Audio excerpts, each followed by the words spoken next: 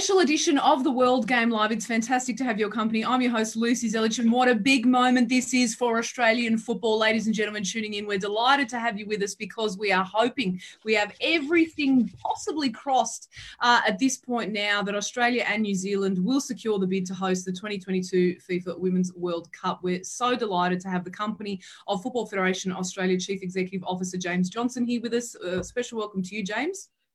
Thank you, Lucy. It's great to be on your show and to be here with yourself, Nick, and also Sam today. Yes, and you've introduced her there, Sam Lewis, a beloved friend of us here at the World Game and contributor to The Guardian, women's football expert, but I'd just go as far to say football expert in general, Sam. It's a pleasure to see you and thank you for joining us on a special day.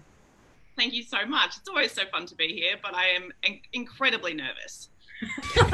Stolich, I don't know how you're feeling at the moment. Welcome to you, my friend. It's great to see you as always, but nervousness, excitement, I'm sure it's all being blended into one at this point, isn't it?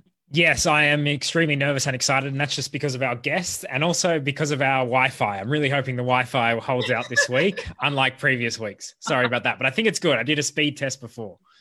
Good stuff. James, I want to start with you, of course. We have to know, what are the feelings and the sentiments like back in the offices in Sydney of Football Federation Australia? How are you all feeling? We're feeling excited here, and I want to take it beyond FFA. I think the Australian football community is feeling excited.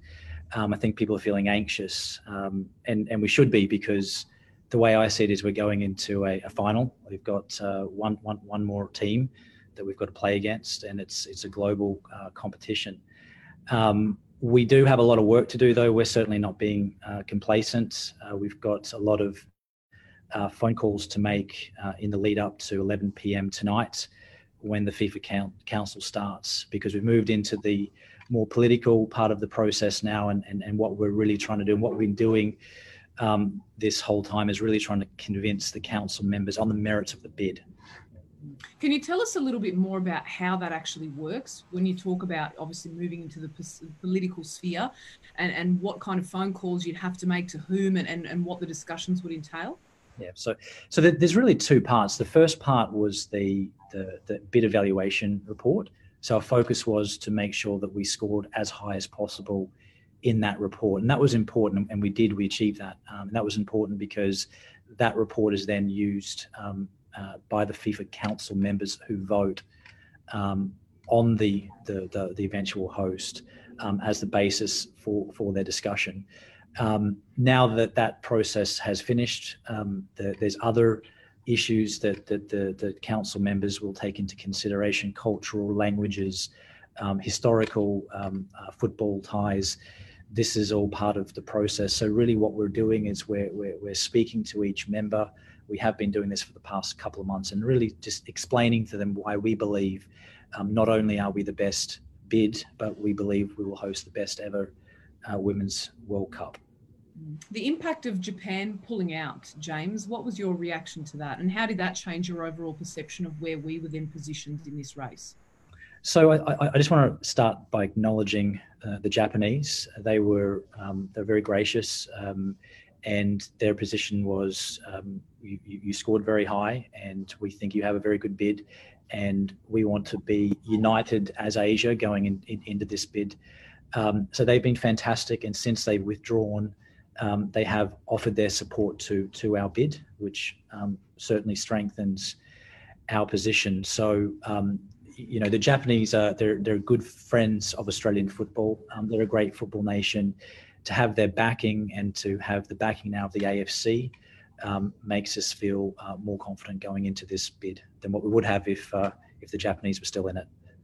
Sam, you wrote a fantastic piece that you penned in The Guardian recently, and basically broke down the permutations of how the votes work, in which potential ways the bid could fall over for us. I note that Colombia were pretty unhappy with their bid evaluation score. In fact, they wrote to FIFA to try and have it overturned, but FIFA stood by their position on that. But what are your feelings around, where we could get caught out if that indeed is something that we're staring down the barrel of? Well, we're talking about it now. It's politics. It's the politics of FIFA that I think is really sort of hanging over us. And I think that's a big reason why so many of us in the community are so nervous, is because we know we've been through this before. Everyone remembers what happened in 2010 when we tried to bid for the 2022 Men's World Cup. We got bit on the arse by politics. And at the moment, with the news, particularly in the last 12 hours, sort of feels like some of that is still at play. And one of the big problems, of course, is that a lot of the people who are going to be making these decisions, a lot of the FIFA council members who are voting, they don't really have a lot of skin in the women's game. They're usually representative of the men's game. And so the Women's World Cup is sort of used as a bit of a bargaining chip amongst confederations. And I think that's sort of the big fear for us now, is that even though we did score so brilliantly on the evaluation reports, it's almost as though that doesn't really matter. So, you know, when we look across actually our evaluation report, we boss it in basically every category, particularly in comparison to Colombia. And, you know, Colombia, their federation coming out and writing to FIFA and saying that they had problems with FIFA's pretty objective evaluation of their security. In that complaint, they actually got some of their own stats wrong. And so FIFA responded to that and said, well, no, we stand by what we discovered, because it was a really thorough, really objective process. So given sort of that as well, off the back of just what those bid evaluation reports actually found, it would make Colombia winning even more shocking. And I feel like Australia and New Zealand would be extremely hard done by, even more so than what we were 10 years ago. Stolich, over to you to ask James a few questions. Yeah, James, I just wanted to know, I think there's a bit of a misconception out there, or just to clear something up, in regards to some people believe that Colombia's bid could be favoured because it's in the same time zone as the US, which is such a strong television market. But my understanding is that actually commercially for FIFA, and obviously that's a big consideration for them, our bid is even stronger on that front. Yeah, so look, when you're looking at any global competition that has global appeal, time zones do matter. If you look at the Premier League at the moment, which is the biggest professional league that we have in our sport, they're playing matches at noon because they're trying to tap into the morning in the America time zone, and also they're trying to get the evening in East Asia. So this is a reality. They are in an interesting time zone. This is true. But what our bid delivers, Nick, is we believe we will have more people that will be coming to matches. We think we can fill stadiums. And obviously the amount of people that are in stadiums creates a better atmosphere, and that creates a better broadcast product. And we think it'll result in more eyeballs from all over the world watching our sport. And when we come to broadcast, we also are in a good time zone. We have Indonesia, we have China, we have Japan. China and Indonesia are two of the four biggest countries in the world now. So we will deliver a very commercially successful competition for FIFA, and this was outlined in the report where we scored the highest on the commercial component. James, before we let you go, a couple of more questions. But you know, what impact could this potentially have on the growth of women's football and just for the game of football itself in Australia, do you feel? Well, I think it would be timely. We've had a difficult 6 months. It's been hard. And we've had to stop football at all levels. Football's starting again now. And I think it would really give us a lot of positive momentum for the game. I think more specifically is it will help us achieve a 50-50 split of men and women participants. And we're hoping to get there by 2027. I think it will help FIFA as well. FIFA are trying to get to 60 million participants, women participants, all over the world by 2026. And I think that's a policy objective of FIFA. And I think that our bid will deliver that, because it is the best commercial bid, and the best commercial bid will allow FIFA to invest more money into women's football, and it will allow FFA to also invest more money into women's football. So I think if we are successful, we're in for a very interesting 3 years leading up to the Women's World Cup bid in 2023. Well, we certainly hope that we are successful. We're all looking so forward to the announcement. I want to, before we let you go, congratulate you first and foremost. You touched on it there on how difficult it's been over the last 6 months for the A-League in particular, but for everybody within the football community observing everything that's been going on. I know that we in the media have also been quite hard on FFA and you know, the discussions that have been going on with Fox Sports, but I want to give you guys a big wrap and say well done on enduring this process, on getting to a point where you could get a deal over the line and that we will see the remainder of the games this season broadcast well into next season. So I want to say well done, James. I really do. And we mean that here because it's been tough for everybody. Lucy, that means the world to me coming from the World Game. That really does. I also want to say thank you to your colleague, Craig Foster, who's not on the line at the moment. I was very saddened to hear that he's leaving SBS, but he's someone who I personally have really enjoyed listening to for 18 years. He's shaped a lot of my own thinking. He's brought a lot of intelligence into the Australian football debate. And I really want to acknowledge that and say that from FFA's standpoint, he will be missed.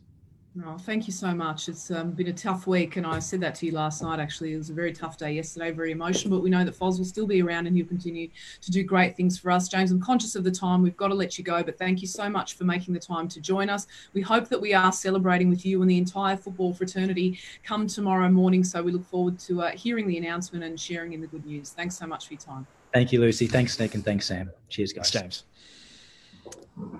Stolich, over to you before they wrap up their feed there. You know, a lot to talk about out of this, of course. There is so much excitement. As Sam, you said offline before we came on air, you're feeling quite terrified of, you know, the potential permutations of how this all unfolds. But Stolich, how are you feeling? I know you're nervous and excited, but where is the rational part of your mind leading you towards? I mean, ever since 2010, I've always been skeptical of FIFA and the deals that they do. And I even tweeted out when we got the technical report and Japan had dropped out, I said, do not underestimate Colombia. Because also, by the way, I think we would host a much better tournament than Colombia, but I don't think Colombia would be a bad place to host it. I think it could host a wonderful World Cup. And we should, you know, respect other countries that they can do great jobs and it can be a wonderful place as well. I have many friends from Colombia and great football tradition, but we would obviously be a better, like the technical report shows that we'd be a much better place. But you never know with FIFA. They gave the World Cup to Qatar. Qatar was absolutely last on that technical report back in 2010. Last, behind everyone. I think, like, if Surrey Hills had tried to bid for it, they would have done a better report. Like, it was ridiculous. So, I don't know. I'm very skeptical. I'm very nervous. I'm hopeful. I'm hopeful as well of James Johnson's experience within FIFA. He was there for 5 years. He knows how that works. I mean, and the fact that we have, you know, the entire Asian Football Confederation, that's got to help us as well. But until I see that Australia on that card, if they do it that way, until then, I'm not going to be calm, basically. Sam, you alluded to this earlier, and I want to elaborate on that and get you to, but someone over at The Guardian, Suzanne Rack, wrote a really good piece about, you know, the race and how it is a lot tighter than what we expected, saying the vote on Thursday or Friday morning our time to decide who hosts the 2023 Women's World Cup is believed to be tighter than expected after UEFA members of the FIFA Council were encouraged to back Colombia rather than the combined bid from Australia and New Zealand. Can you go into a bit more detail about what this potentially means for us? Well, I mean, UEFA are sort of the big dogs when it comes to confederations in this sort of situation. UEFA obviously have a huge amount of power. They have a huge amount of money. And because of that, they are wanting to be quite strategic when it comes to these kinds of things. And their pretty historic partnership with South America, both being two, you know, very significant historic footballing nations, shouldn't be underestimated. The amount of money that South America can generate for world football is quite significant. Not saying that Asia can't do the same thing, because obviously it can. The number of people, as James said before, the number of people in Asia is like whopping.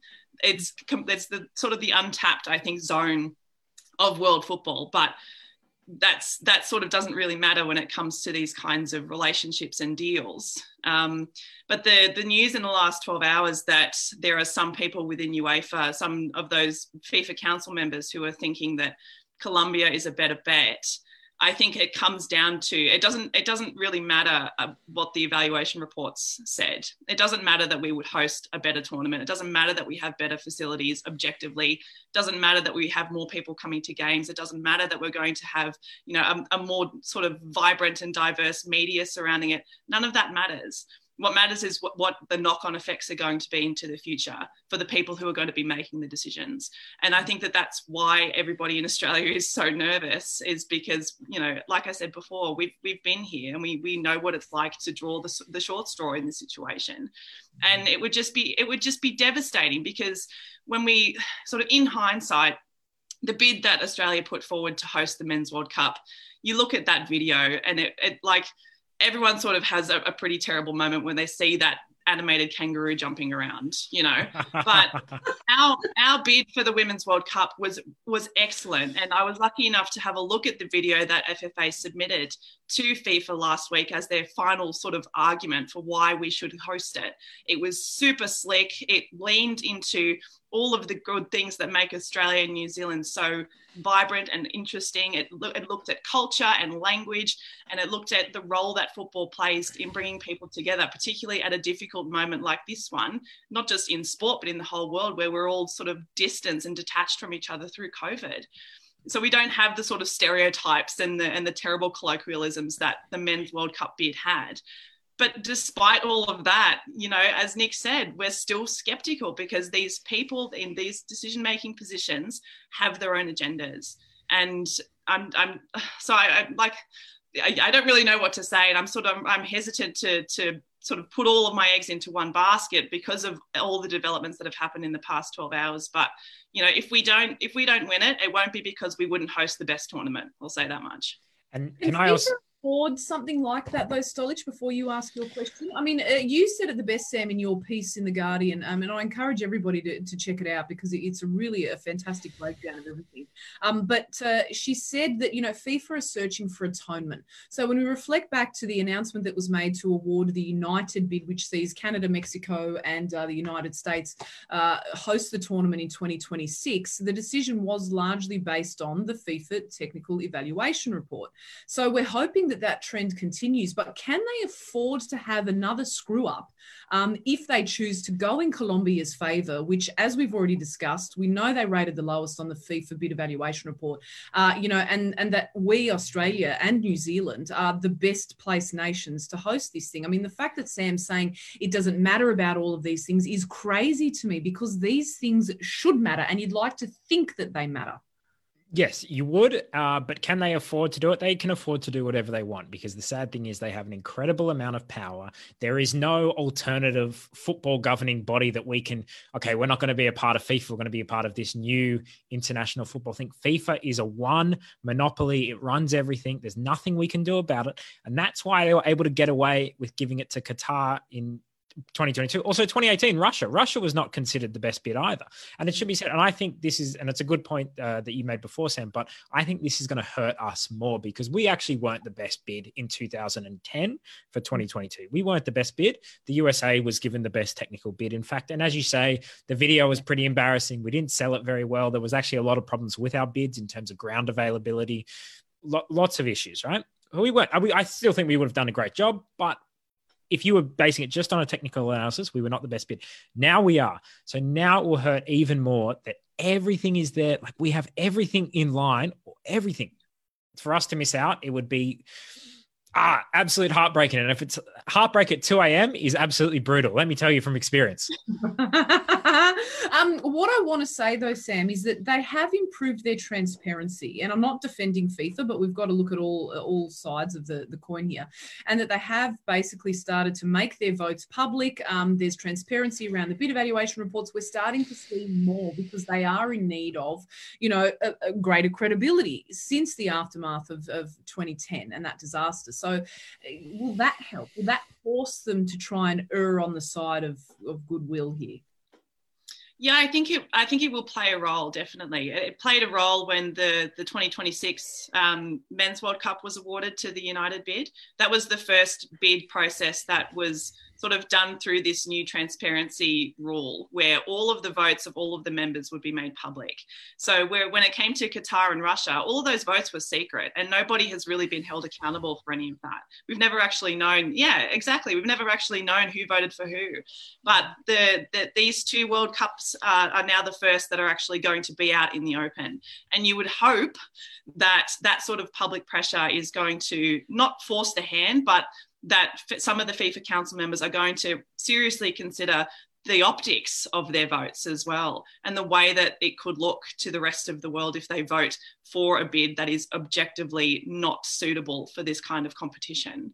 But, again, everything comes with a caveat. Everything comes with an asterisk when it comes to FIFA. As Nick said, there's no alternative. What they say goes. But also, I think it's important to note that when we talk about FIFA, we're not just talking about FIFA. We're talking about the confederations who are part of FIFA. And these confederations have their own agendas. They have their own politics. They have their own desires. And so, presumably when FIFA through Gianni Infantino come to the table to vote tonight, they will probably vote for us because their technical evaluation report was produced by them and they don't want to be seen to be going back on what they themselves said about our bid. But that almost doesn't really matter because it's not, people only have one vote in this. It's the confederations voting as blocks or voting in a split system that is going to determine who wins. So, it's all well and good to sort of throw stones at FIFA, but there are other confederations and other people in positions who also need to be held accountable. I just want to also ask how much it helps now that this particular bid versus the bid that we put forward in 2020 is more commercially viable in the eyes of FIFA, i.e. we've offered $75 million in government funding and support to help us get over the line, whereas I know that back when Japan was still in the running, I think they hadn't offered any money, and at the time they'd said, well, if we are awarded the bid, then we will seek to get additional government funding at that time. I mean, does this help? Because we know that money talks, and money is the international language spoken over at FIFA. So I'm wondering if that will help us get over the line. Yeah, it absolutely will. I think coming down, if we were to sort of try and highlight the key aspects of the two bids that are going to sway this vote, I think the commercial aspect is going to be enormous. The fact that Australia and New Zealand is the only bid that has guaranteed government investment is a huge deal. Colombia's government doesn't really give a crap about women's football. They have really no interest in what they've been trying to put forward.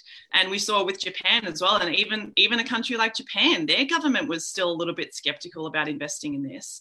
But having two governments of two confederations guaranteed to invest over $70 million into this kind of a bid is huge. And you also have to think about the fact that FIFA is in a position in a sort of a post-COVID world where it's needing to recoup a lot of money that it's been spending to try and keep the game afloat elsewhere. Mm-hmm. So the commercial prospects that we offer in terms of actually helping FIFA to continue to grow the game in a post-COVID world is really important.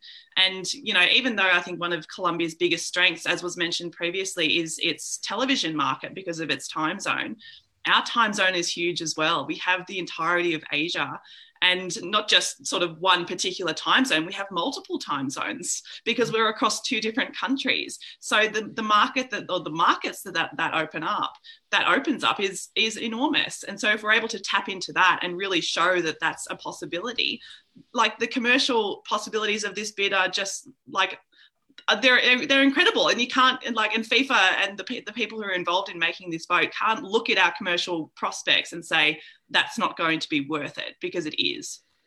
I want to defer to the people here. It is great to have your company for those of you joining us. It is the day of the decision. We are so excited here at SBS, but more broadly, the entire football community. And in fact, the entire nation should be delighted at the prospect of us hosting the Women's FIFA World Cup in 2023. I want to ask this to you, Stolich. Adi Brooks has written in. Good afternoon to you, Adi. She says, do you think that the FFA, has done enough to promote this bid? You can always do more, for sure.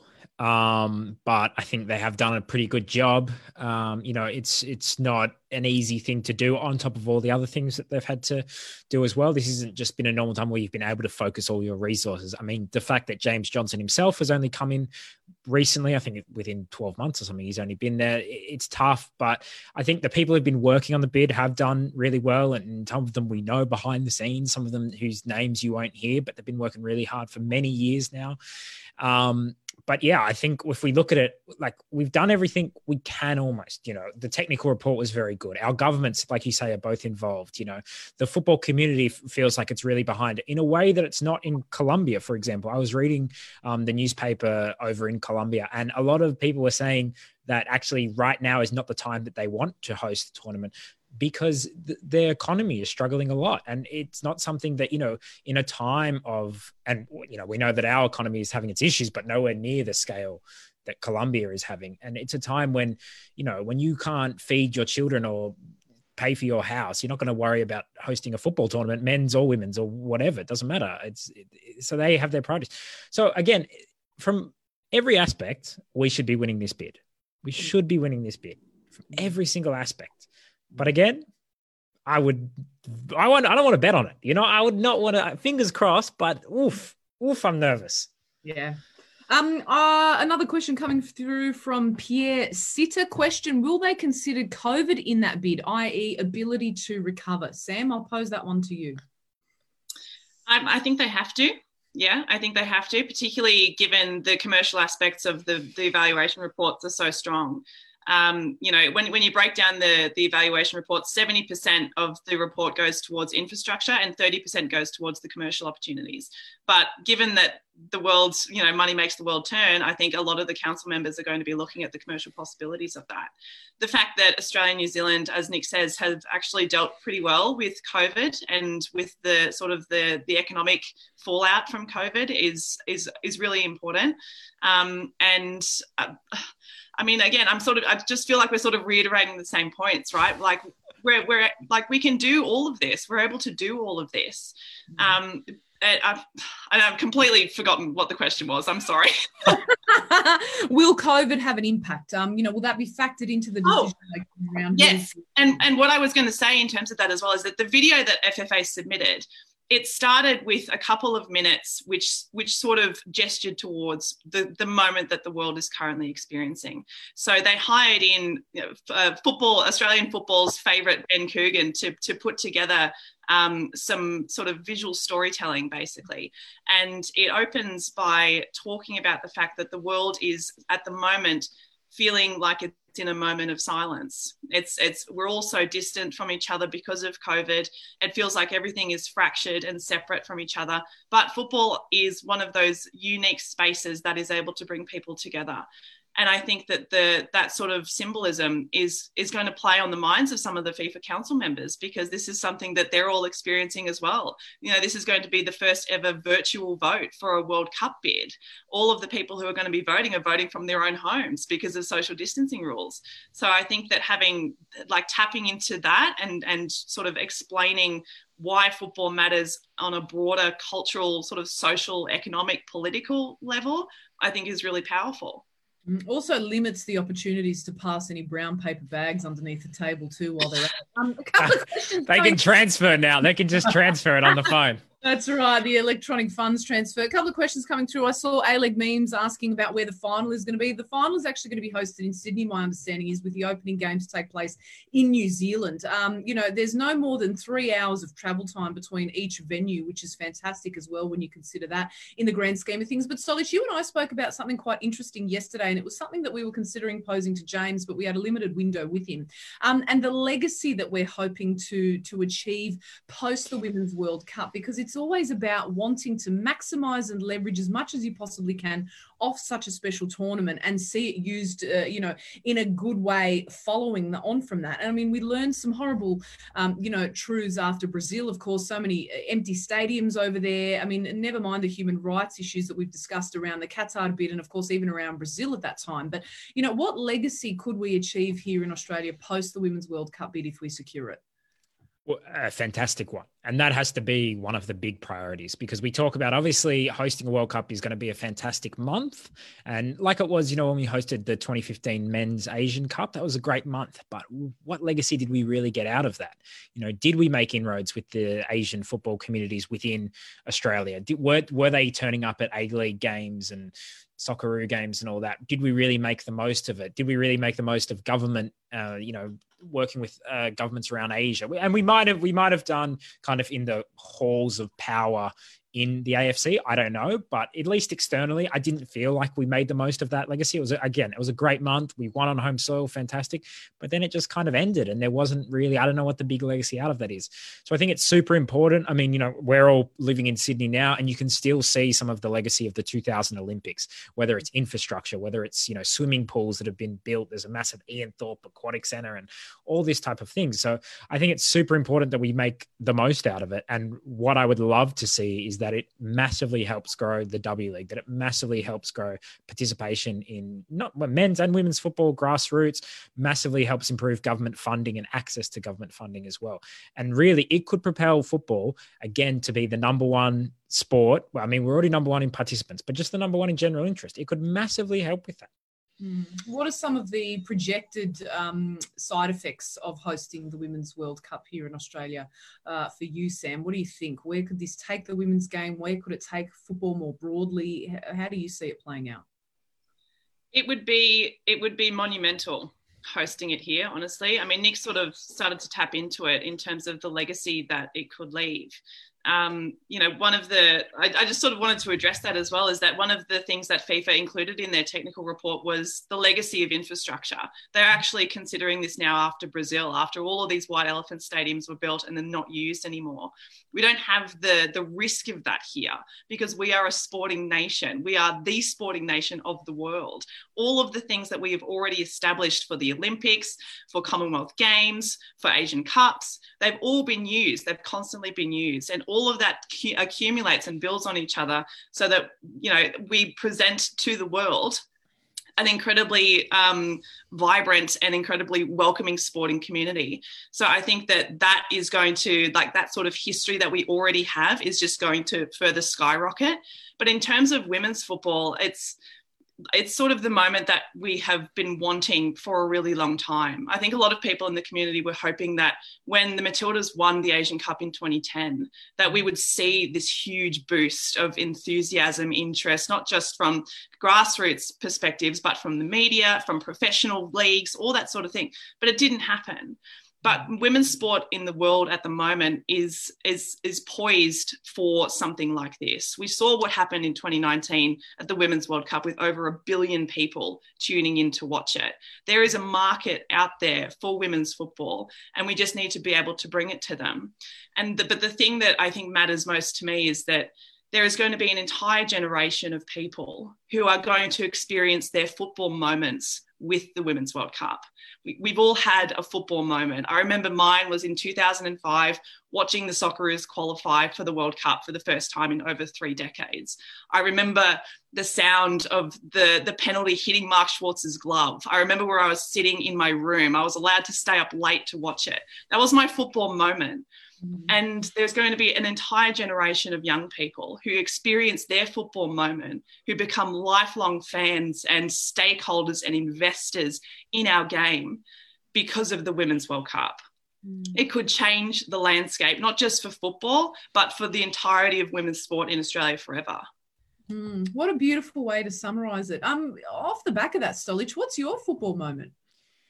Oh, my football moment was the first game I ever went to, actually, was the Sydney 2000 Olympics, and it was Spain v Chile. Chile won, and that, I was so lucky. The first game I ever watched, Xavi, Puyol, Casillas, Ivan Zamorano was playing. Like, I was an 8-year-old kid just like, whoa, this is crazy. But also one of the things I clearly remember, and I think this is an important thing to say, the passion from the Chilean fans that day, the Chilean community from all over Australia, but I think especially in Melbourne, they came. And it was the first time, because I'd been to other sports, but I'd never seen like proper football fans. You know, I didn't come from a football family. And the way they chanted, I was as enthralled with the fans as I was with the action on the pitch, and the way that they had their big tifu going over them and all that thing. It was incredible for me to see. And it made me fall in love with the game there and then. So I think it shows that there's two things. When you have a tournament like that, whether it be the Olympics, whether it be the World Cup, a lot of people are going to come to the tournament who maybe necessarily wouldn't go to an A-League game. They maybe are attending football for the first time as a kid, or even as an adult bringing their kid. And they are going to fall in love with not only what happens on the pitch and watching the Matildas and watching the great teams play, whether it be the USA, Brazil, Japan, Holland, whoever, watching these great players, but also with the atmosphere that football can generate, which does not happen in any other sport. A couple of people writing in. John Kennedy, love the passion and emotion from Sam. Julie Lenton, oh my God, Sam, you've given me chills. The sound of Schwartz's glove. It's just, and as soon as you said it, your mind is transported back to that moment, isn't it? My football moment actually started when I was 6 years old. When Ned, there's a sizable age gap between the two of us. I was clearly an accident, but a happy one, my mother would say. Some might be watching this today. But my football moment was when I was 6. And Ned had scored those 2 goals to have the Aussies qualify for the Olympics at that time. And I just remember waking up because I wasn't watching it, right? I was, it was in the middle of the night, and I just heard all these supporting the family. Supporting the family. I was 6 years old. What did I know? And I heard all these screams and yelling and crying. And I woke up and I remember walking into the living room. I could cry now thinking about it, all bleary-eyed and thinking, what's just happened? And seeing the emotion and the ecstasy splashed across the faces of my family members, and recognizing then and there that, okay, this moment was involving our brother, my parents, their son, but it was the emotion that was evoked from the game of football. And that's what it does. And that's what I think, a lot of the people that say outside of the football community that haven't gleaned what the potential side effects of hosting a tournament of this magnitude could mean for us, they've failed to capture that and to understand what it truly does mean for us. But, where could it catapult football, do you feel? I mean, Stolich, you said that, you feel as though it could make us the number one sport. But do you see that, Sam, or is it a lofty ambition? I do see it. And I see it because we have the most people playing it at grassroots level. That shows that there is a deep interest in the game of football in Australia and in New Zealand.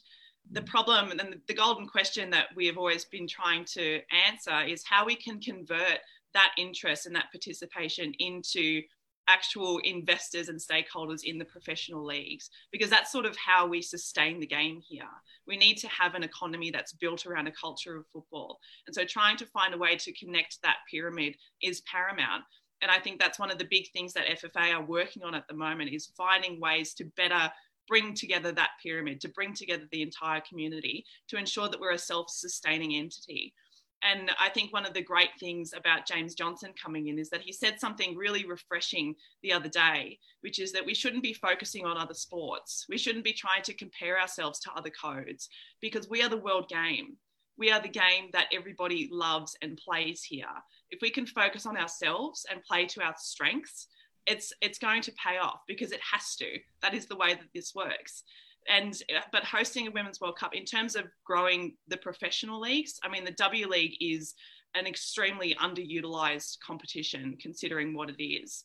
It's still semi-professional. It still only runs for a couple of months per year. But the fact that we have produced a golden generation of Matildas who, when they get to 2023, could possibly be in a position to win a World Cup, possibly on home soil, because the majority of them are going to be at their peak. We need to have much more focus, much more investment on the W League, which produced them. Because Sam Kerr started in the W League when she was 15. A lot of people forget that all of these Matildas started in the W League. This was their springboard. And we need to make sure that we have the structures and pathways in place so that this golden generation is not the golden generation when we talk about the Socceroos, something of the past, something that we have been trying to get back to for generations. We need to ensure that we continue producing players. And we're seeing through players like Ellie Carpenter, who is 20 years old and has just signed for the biggest women's football club on the planet. We have the Yeah, it's amazing. We have the talent. We just need to have the structures in place to find them and to nurture them, to produce them, to send them off to the biggest clubs in the world. That's fine. But if we can position ourselves to become a league like your Germany's, for example, which is a development league, but it's still incredibly thrilling, incredibly important and lucrative, and everybody wants to be involved. And it has one of the biggest fan communities, one of the most interesting and most vibrant fan communities in all of world sport. These are the kinds of things that this could be. And for women's football, when like domestically in terms of the leagues, we don't have the anywhere near the same number of leagues that we're competing with in terms of eyeballs and in terms of players. Really, there's only probably 5 or 6 other like top domestic leagues around the world that we're on a similar sort of a level with. So if we can stay in step with them and we can tap into the markets, particularly of Asia and the Pacific, and become a development pathway for women and girls in Australia and New Zealand and the surrounding neighbours, we could become world champions within the next couple of years. Well, we are hoping for that. A couple of comments coming through. Adrian Michaels, first football moment, Marconi versus St. George at Marconi Oval. Johnny, as in Johnny Warren, captain of Saints. Ray Richards, captain of Marconi. Wow, what an era that was. Alan Martic via Facebook, good afternoon to you. Alan, UEFA playing politics with the voting. I'm not confident that the voting will go our way. Oh, scary stuff. I want to pick up on something that Sam was talking about there, and the fact that we have been able to produce this golden generation of Matildas and these footballers, these young girls who are achieving great things, are now going off to, as Sam pointed out there, the biggest club in women's football over at Lyon, which is just huge for Ellie. And I don't think Ellie is fully tapped into the potential that she has. So I'm really looking forward to seeing how she evolves as a footballer while she's over there. But it's incredible that we have been able to do this, Stolich, and produce these players in spite of the fact that we haven't really given them the resources that they deserve, and that we also haven't given them a domestic competition that befits their talents and that would set them up to either stay here in Australia on a longer term basis or springboard them overseas, maybe even at an earlier rate. What are your thoughts on that? Well, I think it shows you how much further we could go. You know, if we can have a player playing for Lyon at 20, we can have, and we start to really put in serious money, then we can be world champions. I mean, we are not that far away from being world champions. So, I think it's such an amazing thing to see, like even, and obviously Sam, you'll be able to speak to this better, but just the evolution of football from the fact that in like 99, 2000, the Matildas weren't paid. They were given hand-me-down like training gear from the Socceroos to wear and that kind of thing, to go forward, to 2010 where they win the Asian Cup. But let's be honest, it was kind of the mainstream media didn't really care. It was a little bit on the ABC and that was it. And this was the first time that we'd ever won in Asia. It was a historic achievement. It's something, listen, it's again, all these other sports, AFLW, all this stuff, you can't compete because it's not an international competition. It's not played internationally. They did that. And still it was a great boost, but it wasn't received in the same way that the Matildas are now. And now if we win this, and we could potentially be, like, the Women's World Cup for that month will be the biggest sport thing in Australia for that month if it comes to Australia and we host it. So just what an incredible thing to have these players, like you say, playing for the biggest clubs in the world, Lyon, Chelsea, Arsenal, Atletico Madrid as well. All these clubs, it's been an incredible journey. Yeah, it's been an incredible journey of just in that 20-year span. How much further can we go in 20 years if we play it right? I couldn't agree more. Sam, I want to switch gears slightly before we sort of wrap up on the Women's World Cup bit and defer back to the conversation that I had with James and commending him over the last 6 months within Australian football, because it has been a hugely challenging time. I know that we at the World Game and other various outlets were reporting quite vigorously on the state of the negotiations between FFA and Fox Sports. A lot of unfavourable things coming out. It looked like for a period there that Fox was set to walk away, that they wanted nothing to do with the A-League. They were stripping all of their content from their platforms. I'd in fact broken a story which showed that Fox had offered $11 million a season for the remainder of their contract, which expires in 2023. We could all have been forgiven during this period of time for thinking that the game was on the cusp of insolvency and that we were headed for some serious trouble. But they managed to turn it around. And I congratulated James Johnson on that, because I think that, he certainly deserves it. He was at the forefront of the negotiations and the discussions. And well done to them for being able to turn it around, because now we're in a scenario where, as I said earlier, the remainder of this season will have the games broadcast as well as the next season. And I think there are discussions around what they could potentially do for the remainder of their contract. But in the short term and for the next season, at least, we know we have a broadcaster that's committed to showing the game. What were your thoughts around sort of the last sort of 6 months during the pandemic with the A-League specifically, and also with the contention surrounding the broadcasting negotiations? I mean, how nice is it to have a football person making decisions about Australian football? You know, this is a guy who comes from football. He loves football. He has played it since he was a kid. He represented our youth national teams. He's worked in all sorts of different areas of football, and he's come to Australia. And in the 6 months that he's been here, it feels like we've been put on a completely different path to the one that we were going down at the end of last year. And you just need to look at some of the decisions that he's made and some of the power that he holds as a result of all of his experience. For example, the fact that we were able to move the Matildas Olympic qualifiers at such short notice when they were meant to be played in Wuhan in China, and being able to wrangle that and to bring that tournament to Sydney, and to be able to play those games the way that they were played, and to attract the number of people that they attracted, to put that on within the space of a week and a half is extraordinary. And it just sort of feels like there is a bit of a turn of the tide happening in terms of, not just in terms of governance, but also in terms of our community, where we're actually starting to see that this is what football can be like. This is what things could look like if we actually have people who know football, who love football, making decisions for football. So I'm, in terms of, like, regardless of if we win the bid, I'm actually really optimistic about the future of the game here with someone like James at the helm, because he absolutely understands the landscape, and he understands Australia's position in that landscape. He knows that what our strengths are, he knows what our weaknesses are, and he knows where we need to sit in terms of the global community, because this is the world game, and we need to accept the fact that we're not a big hitter, but we still have plenty to offer. So having someone like that there is incredibly important, and we're already seeing how much of a role he's been playing, particularly when it comes to these broadcast negotiations. The fact, for example, that the W League has been included in this new deal is really significant, because I think there was a real risk that the W League could have had its coverage cut as a result of this reduced broadcast budget.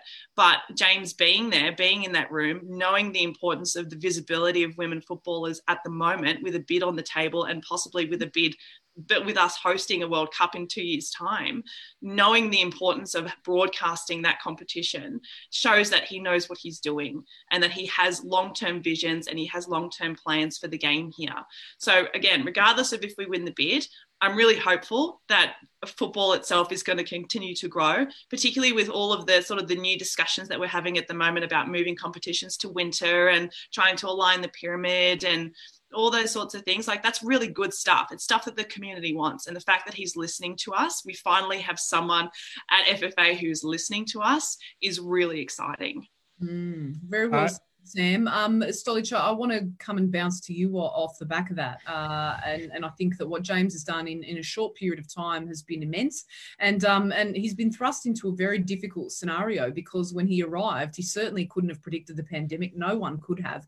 And the repercussions that would have on the game. Of course, there have been some, causes to celebrate now with the news that Fox will continue to broadcast it, but it is at a reduced cost, which will have a significant impact on the salary cap and the way that the players are paid. I certainly believe that there was no chance in hell that they could have scrapped women's football at a time when we are making a bid for a Women's World Cup. That's certainly something that they couldn't risk, but there's still a lot of work to be done. And the changes that we're all advocating for and we'll hope to see in the short term to the medium future, it's going to be a real test of his, of his position. And they will be held accountable if we don't start to see some more structural changes within the game, because I think the pandemic identified for a lot of us things that we'd already known, but it put them under the microscope, and it made us all aware that we need to start making these changes in Australian football if we hope in hell to progress. It's really important. But some of your reactions, of course, to the news that potentially the game could move to winter, is it viable? Is it something that, would represent a growth for us, or could it symbolise our death? Big question. I like the move to winter. I think it's a great idea. I mean, this season there was a game where Western United played Newcastle Jets at 5 p.m. and it was 40 degrees and there was no one there and the players didn't want to be there. No one wanted to be there. No one wanted to watch it because no one wants to watch people suffering basically to try and play football. So there was no atmosphere. It was a terrible game, and that kind of examples of that are reasons why it just doesn't work in those temperatures. So that's one thing. Two, I think it's good that we go to winter. Football is played in winter all around the world. It's just a more natural place. I think it's a better experience for both the fans and for the players. So that's going to be good. So I think the product's going to be improved. The big thing to worry about is stadium availability, ground availability. How they're going to approach all that, going to have to find alternatives, especially to Bankwest Stadium for the Western Sydney Wanderers or Amy Park in Melbourne. Those are kind of the two big ones. Suncorp Stadium in Brisbane. Brisbane Roar shouldn't be playing there anyway. They should get out. They should see this as an opportunity to get out.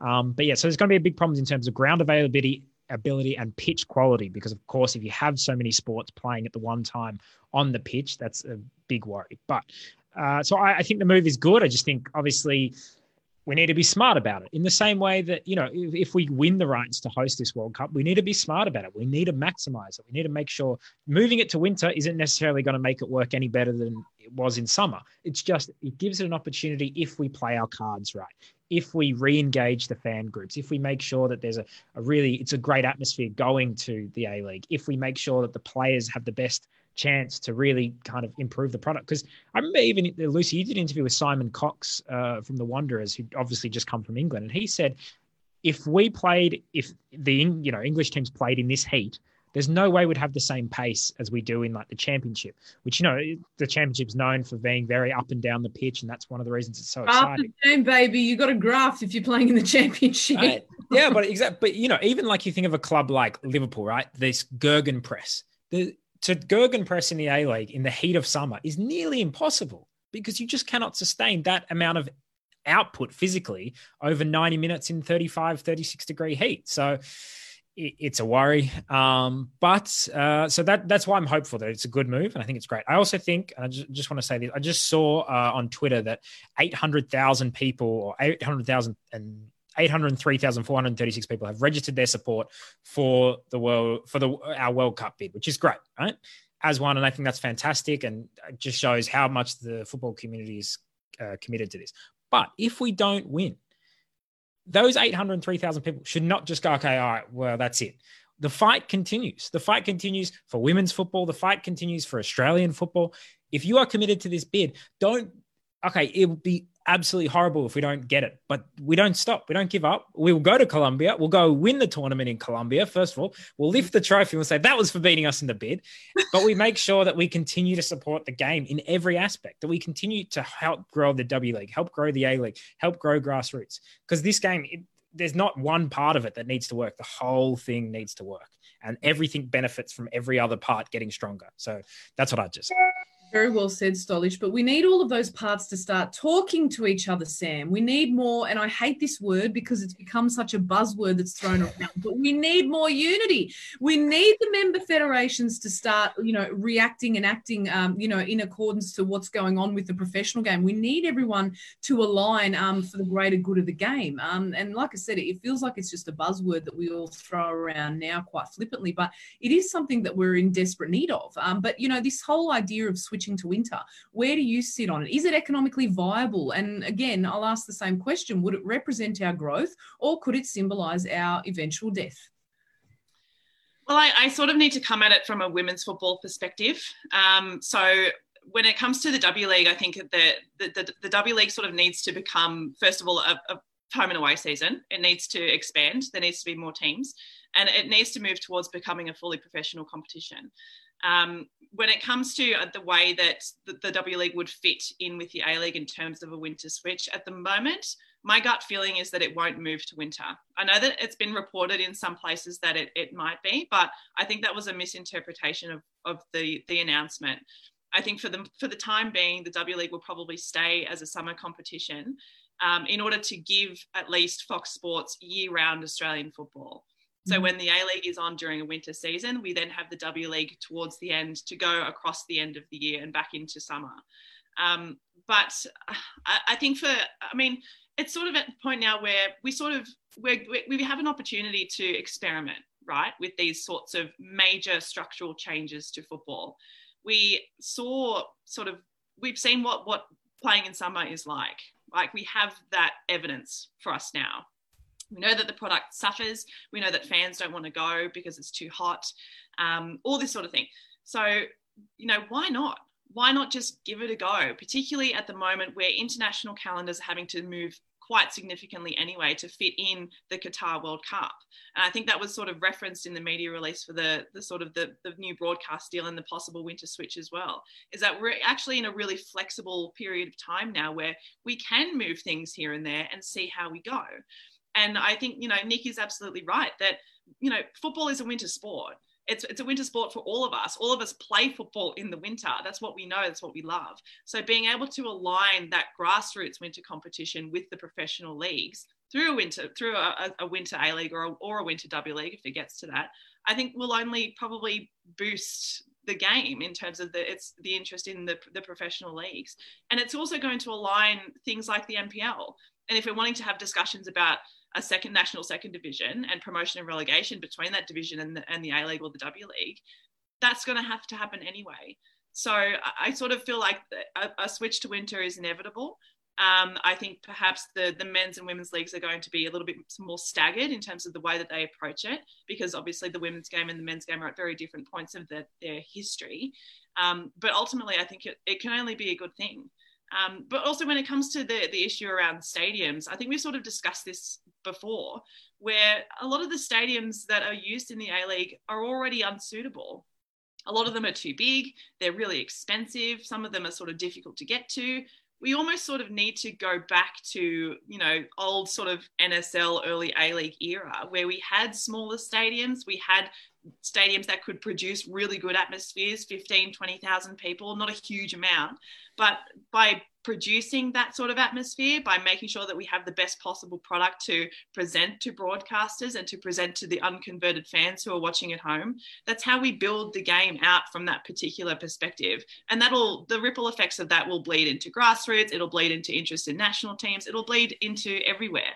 So again, like you said, it's a matter of all of football stakeholders coming together and agreeing on a particular vision and a particular understanding of what we want to be and how we want to fit into the world. And once we come to that agreement, I think we can start to move forward together.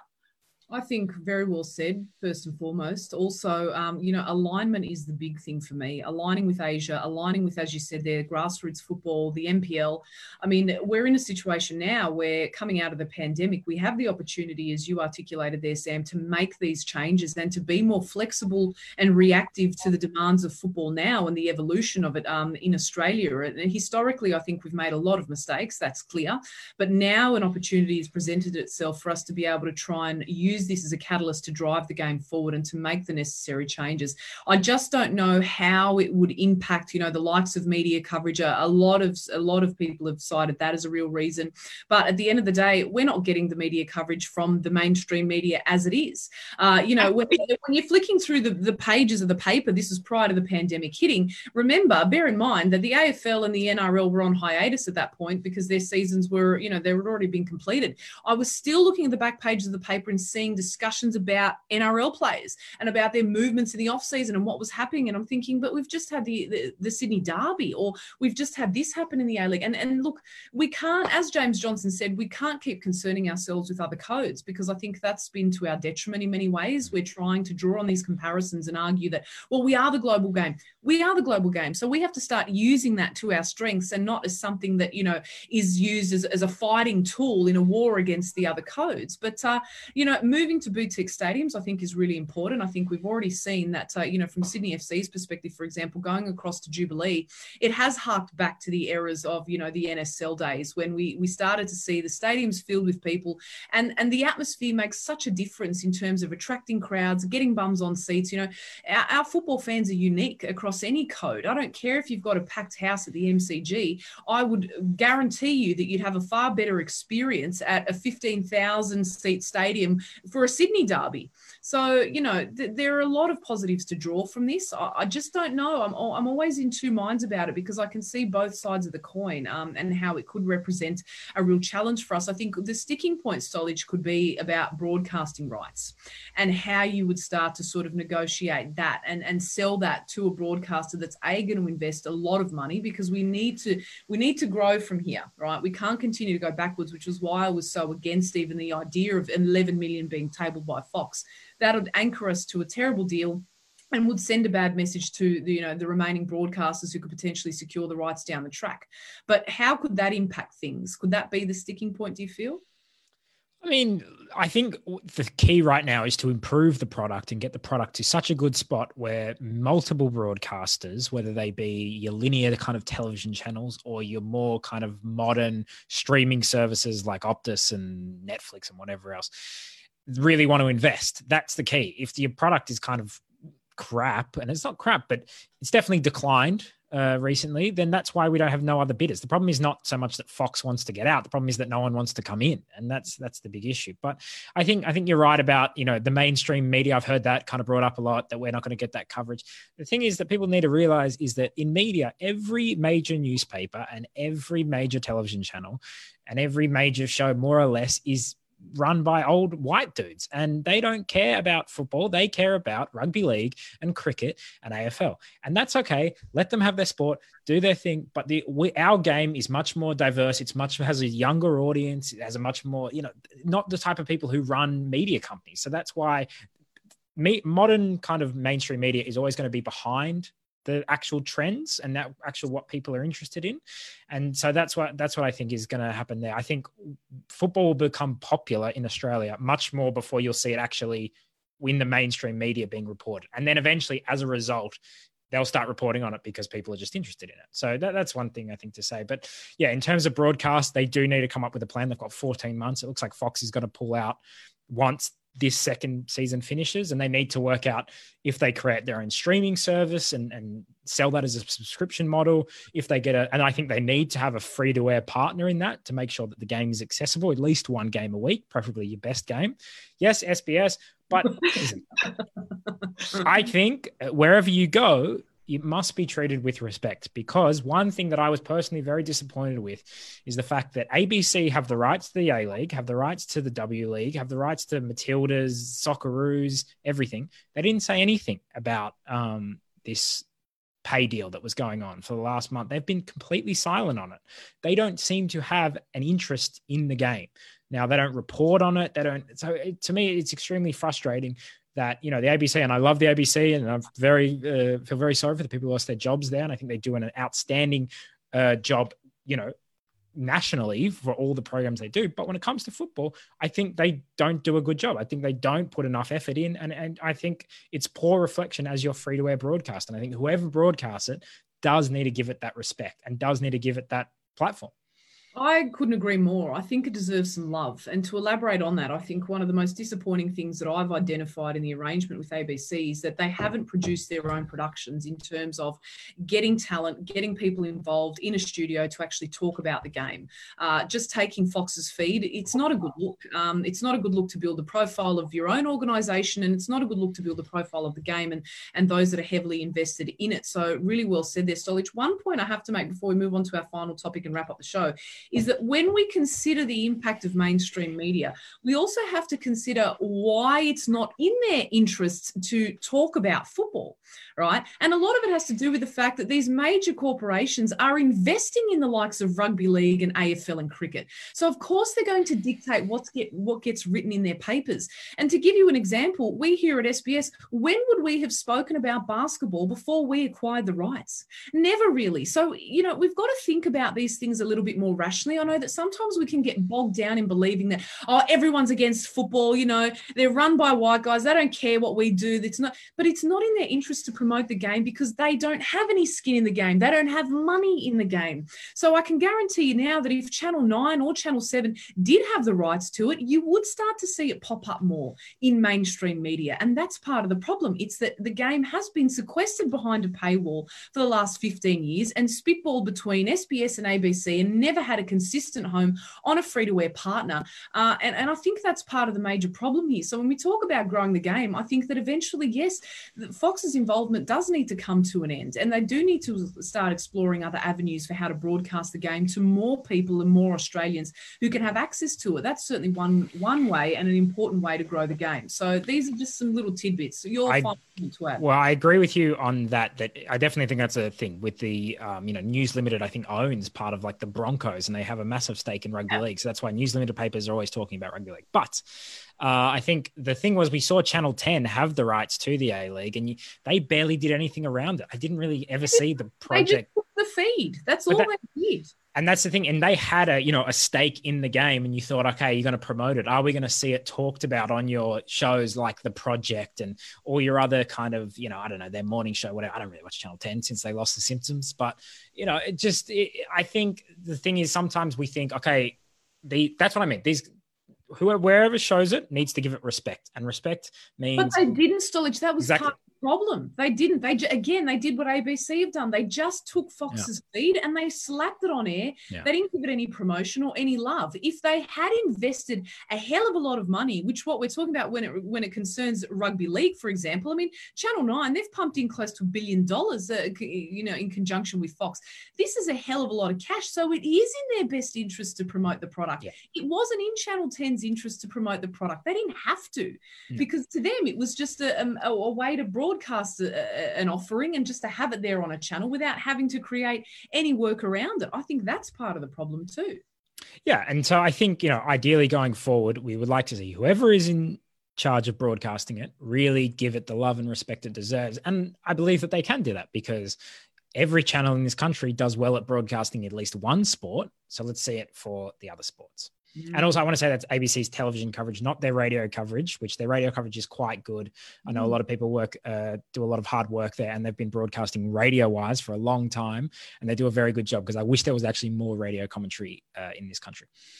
I think we can all agree that we're just very passionate about the game and we want to see it given the justice that it deserves. Yes. Speaking of justice being given here, we have to give credit to our beloved colleague, Craig Foster, who very sadly has made the decision to move on to far greater challenges. I feel like he's certainly outgrown his mission here with SBS over the last 18 years. His service has been immense. Yesterday was a hugely emotional day for both myself and Foz in particular, because the two of us sat down in a room and started to kind of sift through the sands of time and of his career over the last 18 years. And it was very emotional because it was there was so much in it. And also when you consider his relationship with Les and Johnny, and then Les after Johnny had passed, some really wonderful but also painful memories to relive. And we will be able to show that interview. I think they're producing it up for Friday. Is that right, Stolich? That's the agreement. It's no, you don't know. I have no idea. I'm on the night shift tonight, of course, covering the bid, but I'm sure whenever it will come out, it will be great.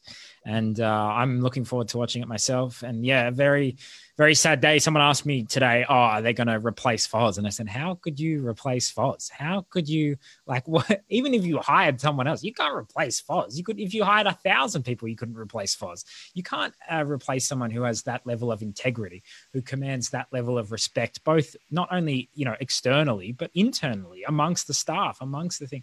He is the most selfless person I've ever met. The amount of hard work that he does that you don't know about, that you don't see behind the scenes, that, and I'm talking about there are times where football has been on SBS because of the work that Foz has done behind the scenes, never mind in front of the camera. So I think everyone in Australian football owes Foz a gratitude. I think he's an example to follow. The fact that he doesn't just say these things and then doesn't follow it up. He housed a Peruvian homeless kid a week ago. He said, you don't have a place to stay? Come stay at my house. Not, here's some money, try sort yourself out. I will support you. That's the guy Foz is. It's unbelievable, what he is as a person. And yeah, he's an example for all of us to follow. I personally owe him everything. I've known him since I was 14. He's been nothing but incredible to me and without asking anything in return. So it's very rare to find someone. It's impossible to find someone like that elsewhere. And I'm just so glad to have known him and worked with him. And It's been an incredible time, and whatever he goes on to do, he will be successful. And I can't wait to see what it is, because we have benefited at SBS. Australian football has benefited from him, but now someone else is going to benefit from him. Now another organisation will, and I'm going to just be jealous of them. Basically, that's a good way to summarise it. Well said, Stolich.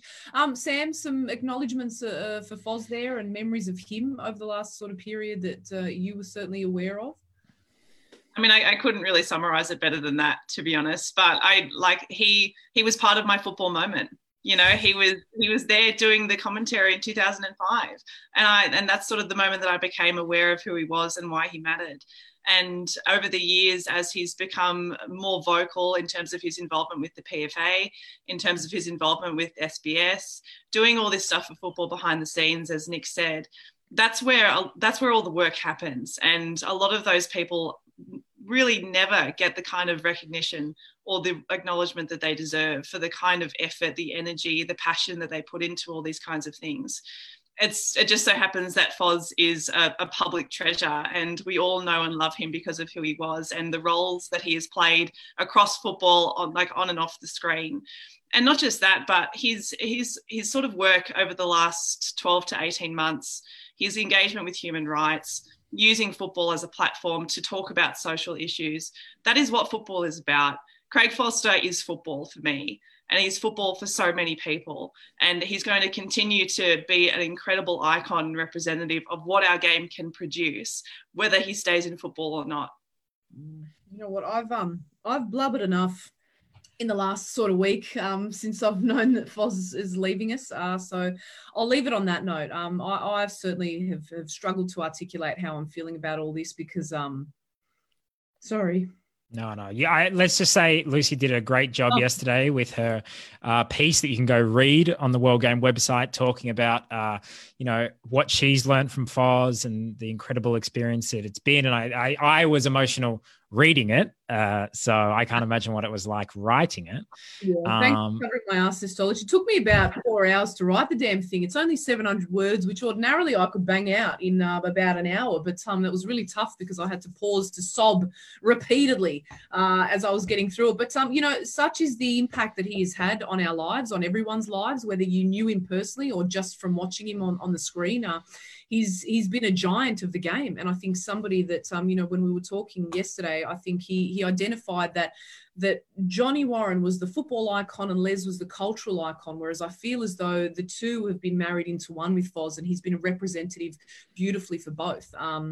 And he's a wonderful person. He's an incredible father to his 3 children, a fantastic husband to his wonderful wife, Lara.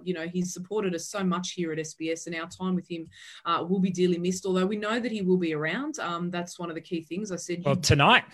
You better bloody come back, right? Irrespective of what you go on to do, even if it is as the Prime Minister of the country, you will come back and you will host the Qatar 2022 World Cup with me, whether you like it or not. Far out.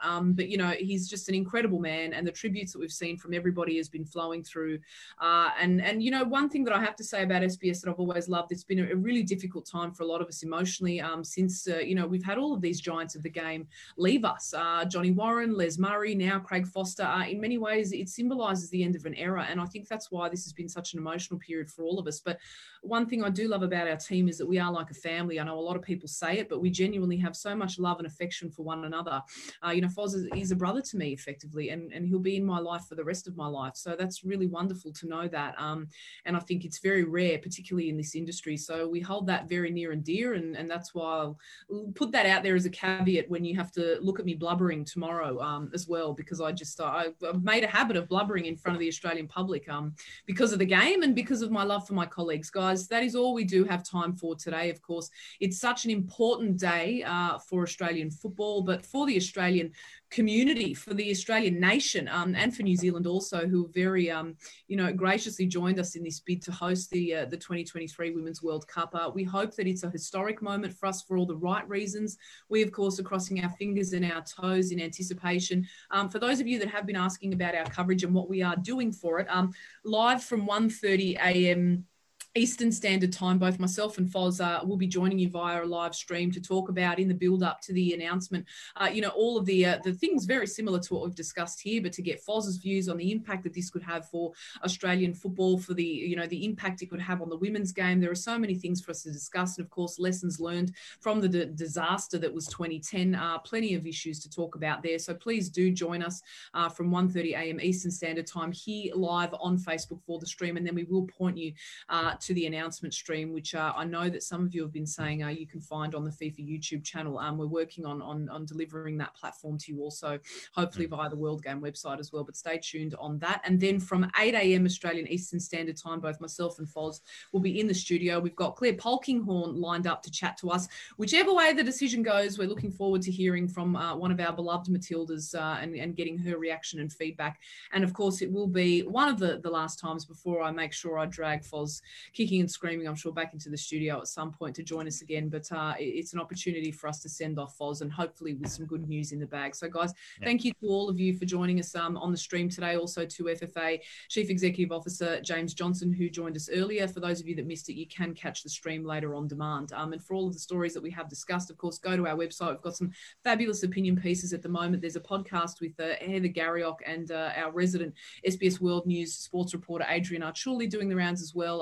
He's talking to Heather about, the Women's World Cup bid and just how fabulous it would be if we were able to secure it. Sam, our absolute genius. It's always such a delight to catch up with you. The fans just adore you. Your passion is, it's contagious, and your knowledge of the game is it's so valued here at SBS. And we're looking forward to hopefully celebrating with you come tomorrow morning as well. Likewise. And I would just say to everybody that if we don't win it, don't give up on the women's game. Come to the W League, buy memberships, buy tickets, buy merchandise, because women's football here is going to take off regardless of what happens tonight. So please don't give up. Football needs you. The game needs everyone at this point. We're looking hopefully towards a brighter future for both the men's and women's game coming up. Stolich, great to see you, my friend. Always a job well done, and thank you for your contributions today. Thank you. And I would just like to tell everyone to tune in tonight at 1:30 on Facebook, because if we win, it's going to be fantastic to see Lucy and Foz's reaction and we can all celebrate together. But if we lose, you're going to see one of the all-time great rants. They're going to be at 2 a.m. These two, if we don't get this bid, it's going to be epic.